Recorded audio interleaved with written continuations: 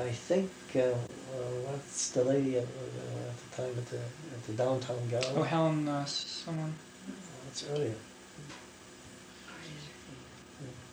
She's still around? No, not Marie Harriman. She had her own gallery or something else. Is this woman whose estate came up for sale about 5 years ago, 4 years ago? Or, I don't remember. Let me think who else. Oh, and I had already contacted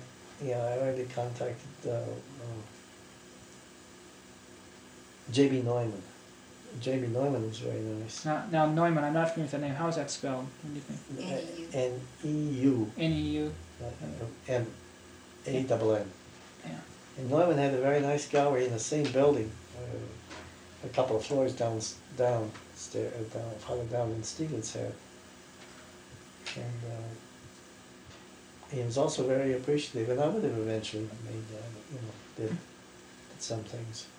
So at this point, you just had no photographs at all that you were showing? Yeah, but what happened at this, that's right, I had no photographs to show, I wasn't showing any photographs, I was just only occasionally playing with something. Well, I was using it to make, sometimes to... Did you have little grass things, or did you send those later? No, that was after 35. That was after... Oh, that's right. After this I had first some meeting. of those, and after I came back from New York in 35, and looking over the whole situation, I began to think of photography more in relation to the whole thing too, and so I took some. I had some Rolleiflex pictures, and I did some things with the Rolleiflex, and cut that 4x4 shape down. I had it masked down in the camera, and I made some very nice little things that way. Contact prints almost? Yeah, they were all contact prints. I didn't have them enlarged or anything like that. That was very intriguing just to get into this field. But the interesting part about this thing was that and I still have some of those. But what is interesting to me is that all of the things that the average photographer seems to take almost half a lifetime to work out, I worked out in 1 or 2 seasons right here in Prescott, photographing I line. mean, sort of the cliches everyone has to work through. That's right, just in these little sizes, wouldn't waste anything, And when I was ready to go, I got that 8x10. And after getting a few dense negatives or a few things that I had to get here I was on my way. Mm-hmm. I'm selling some prints off of some of the first shots. That rabbit was made in 1938, the same year that is a I money got maker. the 8x10 camera, and it has a number 30 on it, which I take to be the 30th negative, roughly. That could At be. least the 30th one that they kept at that Yeah, time. I had done some chicken. Some of the first things I did was some of the chicken negatives. And so I was going into radical material, right away. Mm-hmm. Let's take just a stop here. I'm going to search for a glass of water. Yeah. You don't have to search. Well, But, pump the well here. Don't you find some help, some sense in what I'm saying about a way out of the Stieglitz dilemma, in the sense of the confusion that revolves around all these things. You sometimes you read some of these things and you say you want to be for it, then you say then you can't be for the guy, in the way it is, and it's because there are some damn good reasons. Well, I think your way of expressing it, the fact that there were certain key unclarities in Stieglitz's own expression, which obviously, when you get to the re-expression of that in other people's writings about Stieglitz, that some of those people understand some of them as he might have meant, and others of them understand what their construction of his attempts are, and that becomes a whole other thing. And I know that Peter Bunnell, of course, who's done a lot of work trying to find out about Stieglitz, has remarked to me that he doesn't know how Stieglitz sounded, but he knows that it was not like anybody has said. It wasn't like Doris Bree said. It wasn't like Dorothy Norman said. It's close maybe, but that much he's convinced of. I can't. You see, I wish I could sit down with Bunnell and talk to him, but I can't do it there's something about this. You see, Bonnell, we touched a little bit on this. It was a student admirer and to some degree a follower of Miner, and this is how he got into it. Yeah. I mean, he had a lot of respect for how Miner's feelings related to the things and how this relationship he thought took place. And he has been trying in some way or other to say this, and in his own way, he's faithful to that. But it's not professional. So that's what I want to get right down to the business, you know. And if you I mean, we're already friendly enough, so that I hope we don't leave before we have this clarified, because this is the key to your penetrating endless lot of problems and walking through a lot of Gordonian knots that don't exist. And that is to get this clear what it is that I'm talking about. And if what I'm saying sounds too shady, it's your obligation right now to tell me where it is shady, because we want to straighten this out. Mm-hmm. Yeah, no, I mean, I'm with you on because this point. because this can be done, you know. There's so much that cannot be done and said in art about art, because there's so much about life that cannot be said about life. Sure. Right. Because that would be that would be like you were able to create life if you were able to say what life was. Yeah, well, I'm concerned with what can be said. That's right. So let's be concerned with what can be said, and there's some hope in that. Understand what a little about Yeah. what can. Okay. Yeah. Well, now this involves some of the mechanics, you know, and this the mechanic it's easier with the mechanics, and but. Mhm. It's not as easy as saying, you know. I mean, you know, in a sense, we were talking like this 3 years ago, but then now we're 3 years of printing, working together on prints, Mhm. and that's the real battleground where you really find out what it is that you're doing. You know, you don't do it for the sake of the cosmetics of the thing. You do it because the life of this thing exists in no other terms but the structure that is displayed. And a little bit shaved off here and the density, a little bit added there. What this does to the balances is unbelievable. If this is, you know, is done with any basic sense. And these things cannot be talked about, but they can be shown. See, there are the things Right. that can only be said, and this is a quotation from Wittgenstein. Only the things that can be shown, and there's the things that can be said. You know, I'm dying to throw this out because it's been in my mind since I started reading some of the things that you've said and written about. And this is really, I'm really jumping ahead, but this is from what you said is a perfect springboard to that, where you've talked about, and in the Poetic Logic book and in other places, where you've talked about thinking, and images about images.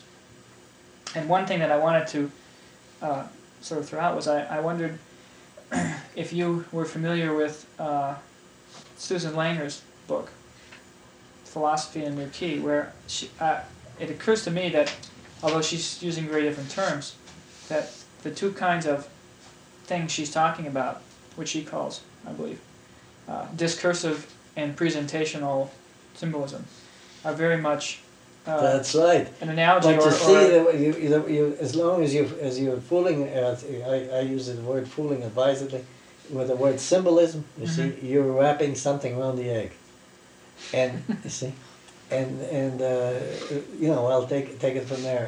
And one is discursive, and the other one is, what is it? She didn't say display. Presentational. Presentational. Well, display. You see, it's well now. There are some people in science who have been plugging the idea now for some time, but they're not too much in the ascendancy yet. On the idea that categories, you know, really should be made, and one of the categories, in a sense, should be a display. And you see, because display would take care of a great deal of what has to be buried or fished out of a priori in Immanuel Kant. Display is something that is there, and so it is an a priori. You know, a priori to what? If you say a priori, then it's a priori to a fact. You see, display is outside time. But if you say a priori, that's just that's a butterball of time implications and thinking about thinking, and what you have thought and what you should think. It's hopeless. But you think that Langer's basic idea of those two, of trying to I would distinguish say that she is still in the we could almost say that it be sort of in the Stieglitz tradition. If Stieglitz were the one, to have laid down the tradition, I'm sure that this is she is talking. She is bringing some order into generalized concepts. That's for things that still pass as general concepts, and she does it with a certain conviction, which Stieglitz also had, you see. And so she, in a way, parallels Stieglitz. So she's convincing to people who still are leaning on thinking about thinking. But the minute that you lean on thinking about things which are only to be dealt with in display. So essentially she's got half of the idea about the whole. Absolutely. And when you have this down, he's going to send us a bottle of champagne. Don't do it. Coca-Cola. Coca-Cola. But but you will make me happy, just by working at this a little. Really happy, because it's just endless. What troubles that will disappear. And the nonsense, in the business that you're in, for instance, where you are constantly, obviously, hearing a guy pouring his soul out one way or another, and boy, will you need this. You need this. Organizing devices are very much needed. Yes. That's right, because don't use these expressions on people until you have them a little worked out, Yeah, well, the expression isn't what's important, in the sense as if I can organize my thought. That's right. In those terms. But you're going to find that even in our discussion, you're going to be able to say, bring it. Right. Well, what happens, of course, and it's sort of funny in a way, in the course of our interview, is that you socialize me to the use of your terminology and your concepts, essentially, which is as it should be, really. But it's kind of, it's humorous in a way. I'm interested in it not just because it represents, my pet idea of mine, but because this is the only functional thing that I know. Mm-hmm. And I have a feeling that it's about the only functional thing on the scene, because this ties into some of these things come out of in other words, the linguistic solutions to what is display. I've helped myself with in Wittgenstein, but the design, how the display is ordered, how the display is managed. That is the background of architectural design. That is the design discipline as a whole. And I consider, in other words, anybody in these fields, or even maybe tangentially into these fields, is not a professional unless he has come up through this training of display, which of course is design, in the design disciplines. Mm-hmm. Yeah. But it does not follow. You see that, at least up to this point, it doesn't follow that it is easy to describe in linguistically what happens in display. Oh, sure, right. That's a whole other. You can explain it in a experiment, like dealing with a map, and positioning and things like that, or making diagrams. That's sort of like an experimental way of dealing, and so pretty soon you realize the guy knows that's too big or so. Okay. But anyway, just let me put one more touch into this, and this is this whole Stieglitz problem hangs like gloom over a lot of misunderstanding and over a lot of very beautiful things, and it would be a great service for people gradually start to clear this thing up. Mm-hmm. And it is not too late. A guy like myself, for instance, with a few people who linguistically, know how to write and care to write. Yourself for that. And gradually get this thing worked out. and sit down with these texts, with these things, and say, now what could this possibly have meant? You know, let's take this out from the clouds. You know, and so on. Clouds, yeah. And we get somewhere. And this is a very, very positive and very needed thing. Yeah. Speaking of clouds, well, since you mentioned it, did you? And this is a kind of a humorous way to make a jump, but did you see at that point Stieglitz's own photographs? And I'm thinking of the cloud photographs, or were they not in evidence? when What you were was he there? doing then? No, he was spotting 2 or 3 prints, small prints, Mhm. and I just very briefly saw them, and he had something up in the office. You know, so he showed me. You know, he got some things out. There were trees. There were shots of skyscrapers in Manhattan. You know, and some things Lake George. Not too many, but enough to see that he had the grasp. You know, he had the grasp. He didn't have that stunning stylistic flair that's sort of that strikes one off when you first see Western. You know, some of the best Western things. Mhm. Well, But he had a beautiful sense of loosely distributing these things quantitatively where they sort of belong. You know? What I did not see in them was a degree of complexity. He hadn't advanced for my money, and never did ultimately advance to the degree of complexity that I think modern art already demanded at that time. He had shown great appreciation of what people had done in Europe. He had shown it, but he himself had not taken his work, you know, to that complexity. And I shudder for positive and for negative reasons what he would have thought if he'd seen my things now, you know, the way he was thinking at the time. Who knows? Yeah. It's hard to know. He might have said go away. You know? Yeah. You know? But I don't think so either. Yeah. I don't think so either. Well, so to go back to the chronology of these events for a minute, in November of '35, you're in New York and you meet with Stieglitz. Then in the following if you want to try, period of time, you begin to consider photography again, and you describe these Rowley or partial Rowley contact, and how you're working through some of the basic things everyone has to go through, so to speak. And then the following year, you go to California, and you meet Weston. Oh, then what happened was, so yeah, here I had this group of small photographs with me, you know, these little things that I had. I had some large drawings and watercolors and a number of things, and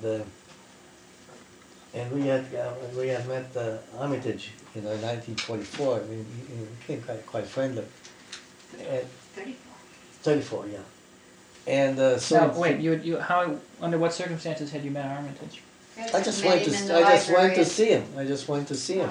Oh, in L.A. Yeah, I just went to see him. I mean, went to his office. He was an impresario, you know, he used to... Right, he booked all these great tours. I've been reading his stuff, book you know? about his life. So I just went to his office and asked to see him, and they let me in, and I just... I had a few things. I mean, it's better to... I actually literally had a few things with me, but just a few. Mm-hmm. And I said, you know, I was smooth about these things, you know, this approach and everything. And I said to, and you know, I live in Arizona, and we're temporarily in California, and I realize, you know, and I realize whatever it is, you know, that he had been very instrumental, and he was also doing some things with the public works, financing of artists' work, you know. So he had to be sort of semi-public man at that point, you know. So it wasn't unreasonable to go and see him. And so I said, I'm not looking at the moment for support, but just to get acquainted, you know, and exchange visiting cards. I would like to show you a few of my things, you know. And, No, you're talking about Armitage still? Armitage. Yeah. That was in his office in 1934. Well, that was about 2 o'clock in the afternoon, and so he gave me, and he was very interested in what I had. He was very, very interested. In fact, I didn't know how interested he was because we were living in over a garage or something like that, something like that, apartment, someplace, Near the university. I don't remember exactly where he was living at that moment, because I was talking to him at his office. And but he had very carefully taken down the name and address and everything, where I was in Los Angeles, because he says, I want, we want to meet again, And but by God, by the time I got home at about 6 o'clock or so, the lady that had rented us this thing, came over and said that there was a telephone call or something, and that was kind of surprising. So went, and here was Armitage, and it turned out Armitage's girlfriend, the woman he was living with, was a painter, and said they want to. He said, I'm still excited, and I want to bring so and so over. Would it be feasible tonight? Mm-hmm. And I said, sure. So I gave him a little further address, so they came up, and we just had a great time. And you can see how quickly these people, they were stars. See, I already had quality then, and it was already, you get nervous when you see something, what else does this guy have, Mm-hmm. When this guy went home, he said, oh, when I saw it, and she said, what God, from what I heard, I couldn't wait. I wanted to see this right away. Armitage apparently was always very quick to react. Oh, to- very quick, and very good friend, a very good friend, and I certainly showed that extensively with Weston, it was a great friendship. So he's the one who sent you to Western. All right, but then what happened was this. Yeah, don't jump the another story, year. Francis, please. It's another don't. year, yes. I'm leaving, The goodbye. machine is hearing you. And so what happened was that we got very friendly, and he looked at things, and she brought a few things over, and to show us, and so on. And so that was that. And so we went back, and eventually we went back, came to Arizona, and then it became then that fall, then that was 34. It was 36 when you went back to California. It was probably in the spring of 35. No, wait a minute, 35. Let's see, no, hold it. Let's see here. Just from what I've seen, in 35 you moved to Prescott and you went to New York in November. Then the following year sometime is when you went to California. That's right. So in the 36. summer, in the summer of 36. Yeah. So here we kind of come up. So in the summer of 36, in June I think it was, we went. Francis had a vacation, a 2-week vacation, and we decided to go to California. In those days, the beaches were just great because there was almost nobody on those beaches, So we went down to a place that we just mentioned recently, and just below some of these summer colony type things, And well, anyway, the first thing actually we did when we went to got over there, I remember, and we rested up a little bit, and I picked up the telephone and called up Armitage, and so he was delighted to hear, and he said, I said, well, I don't have too much time. How soon, could I see you? Would I see? So, by all means. So come on up tonight. So we went up there, and he was in a place that, I guess he had just really changed address, and he was up on some hill like Los Angeles. It's kind of strange hills one hardly knows sometimes exist. Right. Yeah.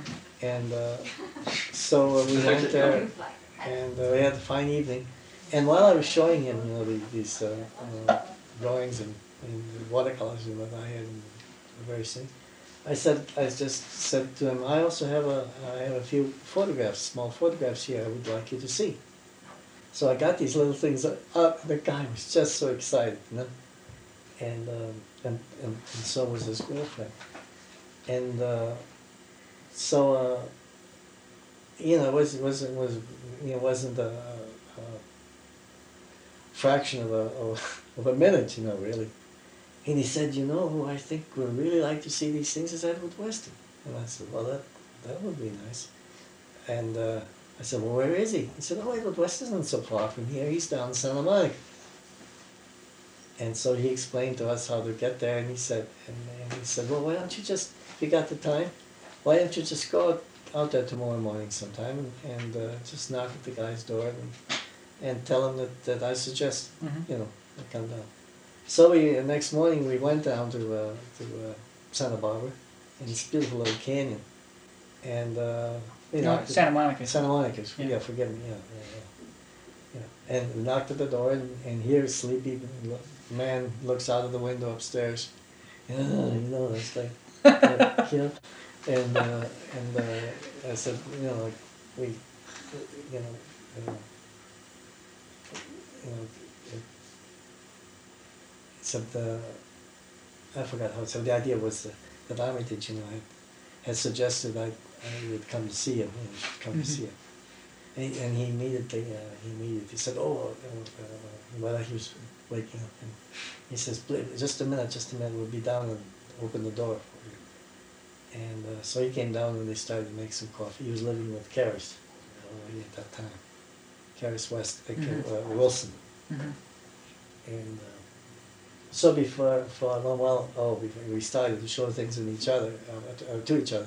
He would have just met Karis, then, wouldn't he? Practically Very soon, yeah, they few had months this before. very fiery meeting, and it really blew they had to get out of because her father, you know, was upset by this. I would think. Yeah, this little this. It's probably half the fun. That's right. Anyway, so what the hell happened? Well, because then it wasn't. I don't think we were there. We weren't there an hour and a half before we were exchanging drawings. I was giving him drawings for photographs, and we did quite a lot of swapping there. Mm. And now he had to reprint it, you know, and so he said, and we told him what he said, what our plans were, that we had another week there, Mhm. and then we'd have to go back to California. So they made us promise them that we would come to see them again, and then he would have all of these prints ready. It was quite a stuff. And then he said, I also want to arrange so that all of us can go to Walter Arensberg. See, Weston was a real, you know, I mean, when he believed in something, he believed in something just like that. Not just playing cozy, you know. Mhm. This guy show it to somebody. This guy might not like it, you know, and then it leaves me in a bad, Mhm. you know. So Weston was really very fun, very good. So anyway, we had a fabulous day there, and it was late at night when we left, Mm. and we got there exactly at 9 o'clock in the morning, you know, just like youngsters, Mhm. right youngsters. And so we had a fabulous time. In no time, we were laughing because Weston, you know, was capable of, you know, really letting himself go in, you know, when he was in the mood of things. I mean, it wasn't just like, you know, I wasn't so old then. How old was I then? 35, 31, 1936, 31? 31? 31, yeah. Jesus. Babe. I don't know about that. By the way, what is your age? 30? Oh, you're lucky bastard. You're almost a babe. Yeah. Oh, lucky guy. Yeah. Well, anyway, so we had a fabulous time, and we started the quest to compare our lives, you know, what we've been up to, because they were very interesting lives. And so we started to compare experiences in Mexico and Brazil, you know, and God, and we'd laugh because there were so many parallel situations that we could remember, you know. Mhm. And then later, you know, I could see, you know, more I could understand better, even than other people, what it was that he got out of Mexico. You know, I mean, the release from an extra shot dose of Puritanism that he also had to dump overboard. Mhm. So it was quite a day. Did you Yeah, it was quite a day. see him again then during that trip? Then then at the end of this week, you know, when we were about to go ready to go back to Arizona, we went there to see them, and I forgot what we did. We all went to Arensberg, and You did go to the Arensberg. yeah, and whether that was that time or not, we had dinner there or not. But no, I think we went somewhere. I guess we ate something at their place at Weston. No, we ate at Weston's and went there. Mhm. And the interesting part about that is well, in one of the interesting legacy budgets, that when we saw, we couldn't believe it when we saw Caris dressed up. You know, she was really dressed up to go to Aaronspurgs. You know? Mm-hmm. She was the first real hippie girl that I ever saw dressed up, and I have the feeling almost like she she was the one who developed and invented the whole scenario of, and way Sort of the scarf and the beads, you mean? but And the whole... yeah, that she had this all figured out long before this became a thing, you know. And she's like a housewife today in LA I'm or sure, something. yeah. You know. Yeah. How is her health? Have you heard anything? I have no idea. I would love, well, I would love and I would dread both to meet her, you know, and speak with her. It would, because Yeah. my image of her is from Weston's photographs of that period. It's just incredible, you know. Yeah. It's, She was a very alive, very bright girl. Very, very strong sense of, you know, linguistic logic, not too developed, you know, and of course the type of... she's type quite of- young though. Well, yeah. Yeah. Oh, she could have grown a lot. 19 or something. Not probably. She must have been about 19. It was hard not to go and grab. Yeah. I'm sure Weston felt the same way. Well, although Weston had Weston was disarming, you know, if he'd see anybody doing something like that, he'd say, well, go ahead, you know. You know, that stops everything, you know. Yeah. He was wise.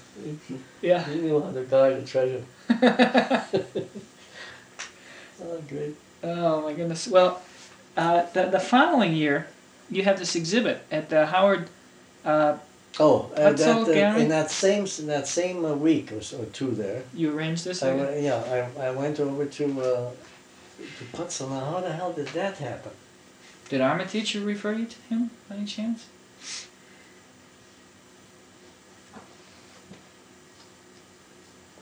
I think, by God, you know, I'm not absolutely certain, but I think it was Weston who said, why don't you go and see Howard Putzel? Now, had he shown Weston, for example, or what kind of stuff I did don't he know show? what he had done, but he was a great admirer of Weston, Hmm. Howard Putzel. And Putzel was a very intelligent man. Yeah. What? Can you tell me a little bit about him, or I have just no idea, or what do you know? He was the son of a wealthy Eastern family, and naturally not doing the things that the family wanted, you know, them him to do. And but somehow or other he probably had some small income that he managed, so that he was able to sort of you know, operate this little gallery on a string. It wasn't all that little, you know, but the space of at least these two. Well, yeah, they have as much space as these rooms, kitchen and these two rooms, in the back of a court of the Hollywood Boulevard. And he was just simply an intelligent person, and a guy who was you know, always read the latest literature that he could hold out, you know, and could always get hold of a copy of Joyce, you know, when Joyce was hard to get hold of, and so on, you know. And also very, very keen on could hang a show like everything. And I've seen him do several, and also had a real sense of. He said a very sort of a prophetic thing in the way that he, you know, I mean, he sold some things for me. He was the only guy who really sold some things for me in Hollywood. Drawings, yeah, watercolor. Yeah, things like that, collages. And he said to me, Fred, you know, he said, you know, things, you know, your things are always, you know, just, they're always really, they're different, you know. They're really good. They're really good. He said, you know, but, you know, what would it be like if we really could just have a preview of what your things are going to be like someday. Mm. And whether you might even be doing other things. I don't know. You might even be doing other things. Yeah. Certainly, yeah. He was right about that.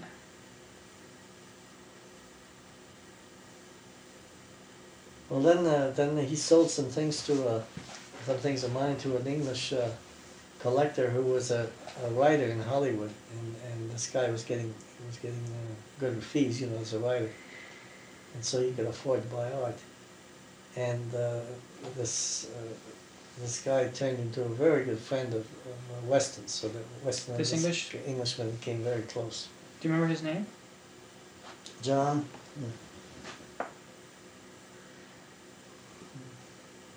I don't know, ask Francis, she might remember. His first name is John. Okay, well, we'll ask Francis. Anyway, this man was a lot of pleasure and big friends with Weston. Mm-hmm. John Davenport. Ah, And John Davenport also gave some possibly some Western things, and he gave some things of mine to San Francisco Museum. some of your photographs, you mean, or some? Collages, Huh. collages and drawings. So the San Francisco Museum does have some of Yeah, yours. some things of Oh, mine that's as well. weird. Very early things. That would be interesting to see. I'll have to- next time I go to San Francisco. Crazy world. That's January. I don't know what's it. Say, don't be too disappointed when you see some of those things. Well, they're early things, but it's always interesting You know, to see how they place themselves. But it wasn't. I wasn't doing what anybody else was doing. You can be sure. I want to say about that trip to New York in 1935, which was really very important in many ways. But one thing that I came back with in my mind, and with decision. So on the way back, I was making this decision, and the first week or so that I was here, I was still thinking about that. And never in my life have I kept a decision that I've made, except that one. Mm-hmm. But that one was simple. It was simple, and it's yet the hardest thing in the world, and that was that never again was I going to make a drawing that I knew what I was going to do. I knew the day of that was gone. You know more or less what I mean by that. So that the idea is simply you let yourself go, and you do whatever comes out. But of course, this is fallacious because what comes out is what you preoccupy yourself with, So the idea was simply in the end turned out to be a much tougher pursuit.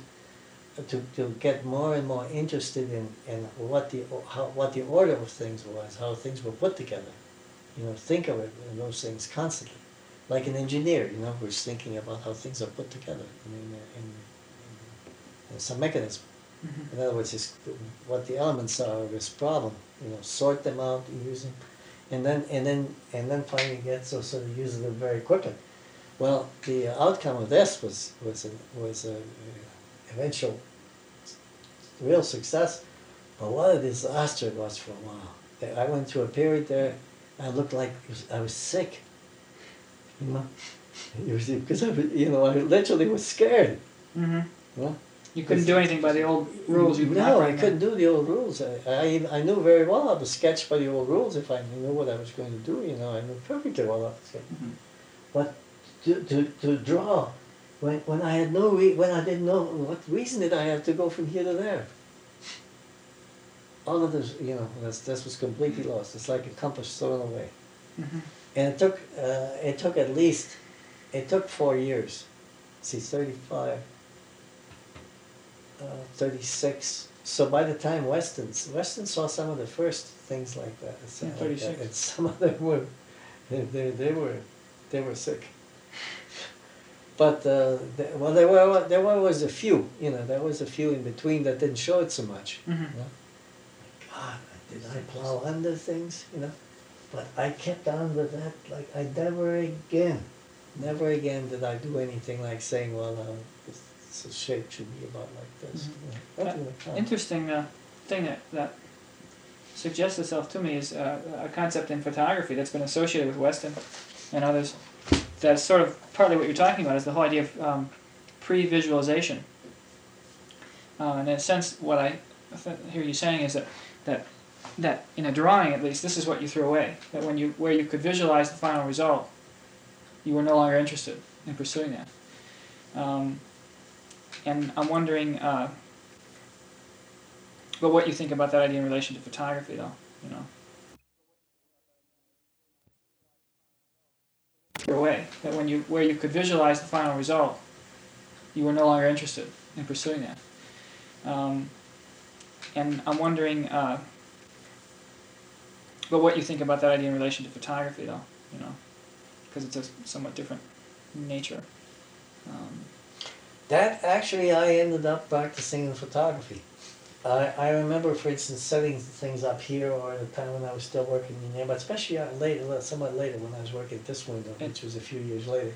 Mm-hmm. And I would work with a set of things, you know, and then suddenly I would realize, my God, I understand how that thing fits together, really, you know. And then I'd cool off. I'd just scramble this thing, you know, or start it some other way. Mm-hmm. Forget Forget it. Yeah, I really did this to these things. In other words, some of these things now that would apply. I mean, that really happened to. Were not clear to me. You know, whether they really completely function. Mm-hmm. And I knew that from the standpoint of design. You know, from the standpoint of design, they were holding their own. You see, but the greater inbuilt intricacies, you know, that the thing has, you know, I was just taking chances on. You know, I wasn't examining it up to that point. Got to a point where I would be satisfied if the structure of this thing was supporting itself, because that was just like building a house. I don't want this thing to fall apart in its simpler fundamentals. Mm-hmm.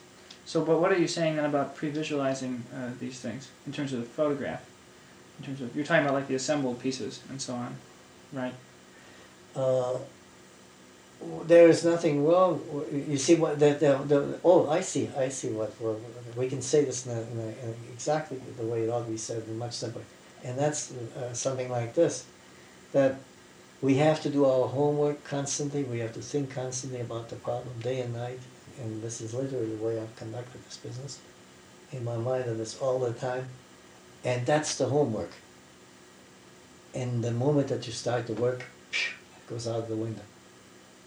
You get imprinted with this thinking, with this order, with these concerns. You know? It's like the guy saying his Ave Maria 60 times, 600 times. Mm. And you find finally there isn't anything else that you can say, but an Ave Maria will come out. You know? And this is what this whole business of praying is about, apparently. And so it is too with the things that we surround ourselves by, the things that impress us, everything, every shading of what is in the news, too much in the news, not enough in the news, bugs you, doesn't bug you, you know, and so on. And then of course you can see too that I had already been conducting this situation with the drawings, that I wasn't making any drawings that I had any idea what the hell they were going to look like, because it was easier there, you know, to freely proceed. You know, I couldn't. Some of these things that I like to put together, they were too fragile. I couldn't, you know, just manhandle them. I had to be careful with them. And so, more and more, it was, you know, just speculate about ideal conditions, or ideal conditions are conditions where you want to have sufficiently represented the things that you care about. That's what's an ideal condition. Right? And so you think about those things, and that's what you work with.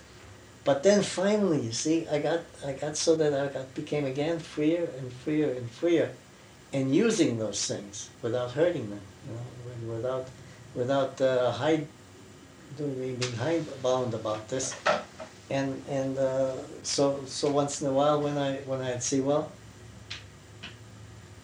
it looks all right, but I don't know whether it's really, what to think of it. That's the one to do. Think that was the one to do. But if I could decide, boy, I think this is really a neat package. This is really pretty complete. You wouldn't photograph that? No, I got so that I wouldn't photograph those. So that's the answer to it. This term pre-visualization has been used, of course, in a number of ways, Right. and I think maybe if Weston was the first one to use it, it's his original use, which as far as I could tell, I mean, he was basically saying once you have this negative, you gotta respect it. You can't fool with it too much. He was almost saying you're trapped. The forms are there, the placement is there. Well, I think what the he choices are limited. that the level is more from the same way once you made the exposure. That's right. Yeah. But the idea not well, of course, the idea as it's initially presented in its own terms is not that you're limited, but that when you make the exposure, you have an understanding about what the print will be. That's well, determined. I think I mean the more I work with photography, the more I know that it's you really don't have any idea at all what the print's going to look like. And in the few cases where you have a clue, chances are it is not such a rich situation. You can see it through to the end, and at that point you don't bother photographing it, like Fred says. And chances are you're more interested in the thing where it's going to surprise you in the final print, because the camera is constantly doing things in the process. It does things that we can never anticipate. I've kidded myself for years that gradually that maybe I was improving in terms of reading a negative, as to how it prints. I have to be honest. Now, there's nothing left. It's all a sham. I don't understand how a thing reverses, really. No, you mean it's a miracle of the process. Yeah, Right? There's no way to because see it. it just comes out. There's always an extra, and it is scary because sometimes you see some magnificent negatives, and boy, can they let you down. The order. I mean, they're very powerful. Where they're arranged, they may even have the beautiful gradations. It may even be printable, and yet it's not there. It doesn't exist yet. Yeah, of course, pre-visualization also, just to talk about it a little more, is taken out as just a purely technical kind of meaning. I know, in a way, if there is such a thing. But in a way, as far as I can see, that leads to abuse of potentials of the medium too. Because whenever I hear of somebody pre-visualizing and then acting in response to what they pre-visualized, it means that they're cutting information out of the procedure, out of the negative. And in other words, that they'll develop it, a great deal more to expand the tones, or they'll underexpose or overexpose to try to get this because they don't need this, so they're going to leave that out, or I don't know how this gets translated, but it seems that the best procedure is to get the information in good gradation on the negative, and then let don't try to edit the process before you have some kind of result. No, it's in any case. So it's what it really is what we really ask you, because in a sense this implies a question, and the question really is, to what degree can we afford to manage this situation? It's a management situation. Mm-hmm. And obviously some things we better learn and be on guard against. But I think as far as the juice of what is really ultimately exciting in the thing, that's a cream. That's something, a beautiful rich frost that falls on there finally. Mm-hmm. Comes in unsuspected ways. Well, leave us talk about maybe one other thing, and we'll be at the end of this tape here. Just about the actually getting hold of the 8x10 camera and what that meant, and just how you did it. We made some remarks about that, trading some other things, but I'd just like to clarify. First of all, what it was that prompted you to choose that instrument, particularly. Well, I didn't like the idea, for instance, of buying an enlarger. Mm-hmm. And I had seen enough enlargements. In fact, it's my recollection, I don't even remember having ever made an enlargement at that stage, any place. And I just, for some reason, I wasn't attracted by enlargements that I saw. And I probably would have been if I had seen by the right people, a few things. But anyway, it was simply that somehow the time had come to if I was going to fool around, look at photography, because I was beginning to see something in the structure of the images, a certain saturated, quality, and also the fact as I know now better, and is I was beginning to see within it the map, you see, which I admired so much in planning, in architectural planning, because that's the part, the layout, that was always the most fascinating. The map, when it wasn't very clear where things were going to be, at first, like where the places hadn't been assigned yet in the layout. And anyway, so given this thing, and then of course I had acquired these Prince of Weston, and they were very lush. And seeing them, was also an inducement. So I decided, I don't know whether, I don't even know whether I had a chance to talk to Weston on this or not, or something at the time. But anyway, I talked to some photo dealers in Tucson. I mean in Phoenix at that time. That was 1938, towards the end of 1938. And I showed them two German cameras that I had, small cameras. One of 9 by 12, and the other one was a 2¼ by 3¼ Did you say this was the Plavo you still have? One was the Plavo that I don't have anymore, but I did. But you had from Rosa? Yeah, I had from Rosa. And another camera that I also bought from Rosa. And showed them these cameras, and they were very nice things to have, and their chances, they were reselling them probably were pretty good. But they did very well by me. They gave me this camera, which was listed for $100, $100 or $110. An 8x10? Yeah. What kind of 8x10? It was a Century Universal. Century Universal. And they traded me this without any, so I didn't have to pay any money, because that's what I was extra short on. Yeah. And it wasn't before long they got me this camera, and then after that, because I had to buy some holders. And they were already in those days fairly expensive. Yeah. Did you get this camera with a lens for that trade? No, that came without. Fortunately, I had an 8¼ lens that was absolutely ideal for making close-ups. And so I didn't have to waste any time. In fact, I didn't realize that lens was going to fit in this until I started to fool around. So it was a little short for normal use, but but it was even long enough to do the rabbit, photograph that rabbit. Which is taken from a height about like this. About 3-4 feet off. Yeah, it manages that. It just just covers that, and it was a magnificent lens, close up. Now one of the elements is, or the glued element is coming uncemented. Yeah. Part of it, and but I have other lenses, fortunately. Yes. But anyway, so I had that, and then I'm kind of glad that I was forced to use that lens for a while, because that was absolutely the ideal thing to do with an 8x10, and it still is today. To take an 8¼ or at the most a 9-inch lens, or 8¼ or 9½ inch at the most, and work close up.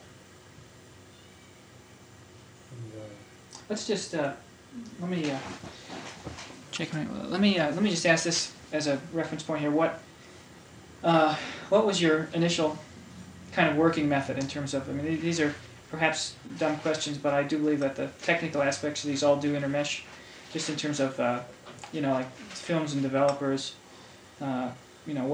What could you get hold of out here for one, and what were you? Well, the thing that was easy, it was comparatively easy to get hold of, although it already wasn't really the thing that people were using commercially so much anymore. But it was still, quite a few people were using Pyro, especially Pyro Pyro soda, various kinds of, Mm-hmm. or there were various formulations using Pyro. Mm-hmm. Pyrometol was actually the most practical and the most moderately staining of these developers. Was the most practical one to use. Mm-hmm. And other than that, I used contact paper, like Convire. Was that what you mostly, Convire or Azo or Azo, Velax? I used Convire. And then there was also Apex, which is DuPont paper. That was also very good. They were strictly contact papers. Mm-hmm. A little bit richer than the emulsions. What about films? Did you have any? And films, what the hell were they using in those days? For films, the films were somewhat slower. Not all that much slower. Did you ever? Well, go on. They were about they were around 100. That's some good fine. films that were about 100. Eastman films, DuPont films, just Agfar, whatever you Agfar could. Eastman. Or Ansco, a little later things were Ansco. Ansco, Yeah, well, Ansco and Agfa at that time were Yeah. sort of. It's and this is a. No, I didn't buy any Agfar at that time. Anything really, it was Ansco. Mhm. Well, it all got nationalized. Yeah. Just shortly after. But they used the word Ansco anyway. Yeah. Right. Well, this is a question again that's maybe not real close to the money, but because I recently have become sensitized to this myself in terms of bodies of work starting from this period of time, are any of the negatives from this early period on anything other than safety film? Are there any nitrate negatives? Or because nitrate was still available. Yeah, I probably have some on nitrate, but I don't see any particular problems. I mean, what is the problem? And if you have great many in storage, you mean that. Well, there's a hazard, of that, a safety hazard. If you have a great quantity, you have to have like 50 to 100 pounds of nitrate film to begin to have a problem. But also, it's unstable, and it will quite suddenly. Sometimes it will just deteriorate. It will become very gummy. It'll turn slightly yellow, and then more yellow. It'll bleach the image away, and start to curl and become very brittle, as well as sticky. I mean, it can really go bad. I started buying safety film whenever I remembered, just seeing it in boxes, very early. Mhm. And you handled quite a few of my films, and you haven't seen any difference in that. And so much of this also depends on, I'm sure, on the how well they were processed to start with. Yes, And my right. processing was very thorough. If anything, I overwashed. Yeah, in fact, actually, they're not really certain what causes nitrate to deteriorate, because there are nitrate films that are quite old, that are in excellent condition, and there's some that aren't, that are in awful condition. And This is also, you might point out, good storage. The climate, the humidity, the temperatures. well, the humidity is a little low, actually. For nitrate films or generally? Well, most film you want, 40%? 40 to 60, yeah. But this would probably be lower on a lot of the time. But that's better lower than too high, And I just wonder, it's because it is a thing to, consider over time. No, I haven't seen any nitrate films here as far as I know. Well, it would. Some films, I don't know, the safety films often were marked, printed. Practically everything that was safety film says safety film on it. And if it's not marked, it's probably nitrate. If it's not marked, there's a good chance it's nitrate. And actually, if it's a Kodak film, I can find out immediately when I get from the notching on the film. Anything else, it's a matter of digging it up. But I had just been looking through Bernie Savage negatives in New York for nitrate, because it occurred to me that maybe a lot of it might have been nitrate. Luckily, of a survey of about 100 negatives, there was only one sheet of nitrate, so hopefully that's the ratio. There's 400 negatives though, so could be that the other 300 are all nitrate. I don't think so, but it is it's a problem. It can be a problem. Well, what about roll film?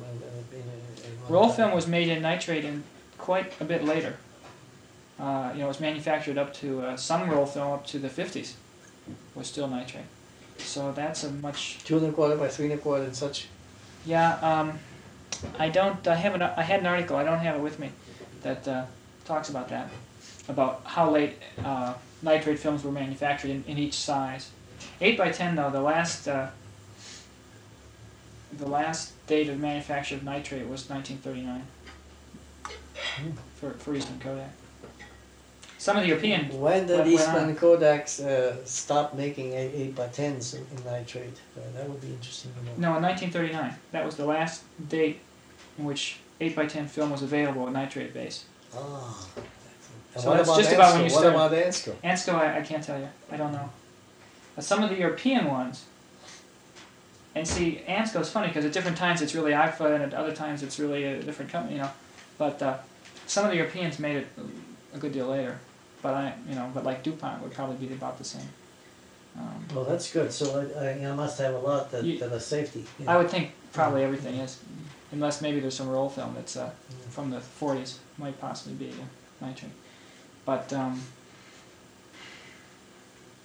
if it's the first sign is it starts to yellow slightly, it's an overall yellowing. It doesn't look like a stain.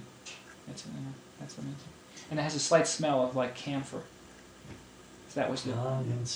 That was the. And if you're sensitive to odors, you would. That's like if you opened up a glassine or something, and you smell this, that kind of a thing, or maybe a little vinegary. Well, that would be improper processing. No, that would not be the problem. But the camphor or a camphor-like agent was the plasticizing agent, and as it evaporates out, they get more brittle. And there's no cure. Mm-hmm. The cure is a copy negative, basically. And that's not really a solution. Well, there are ways of making copy negatives that are far superior to the normal way, but it's always it's never the same negative. It's always another generation. Well, I'm wondering if this might not be a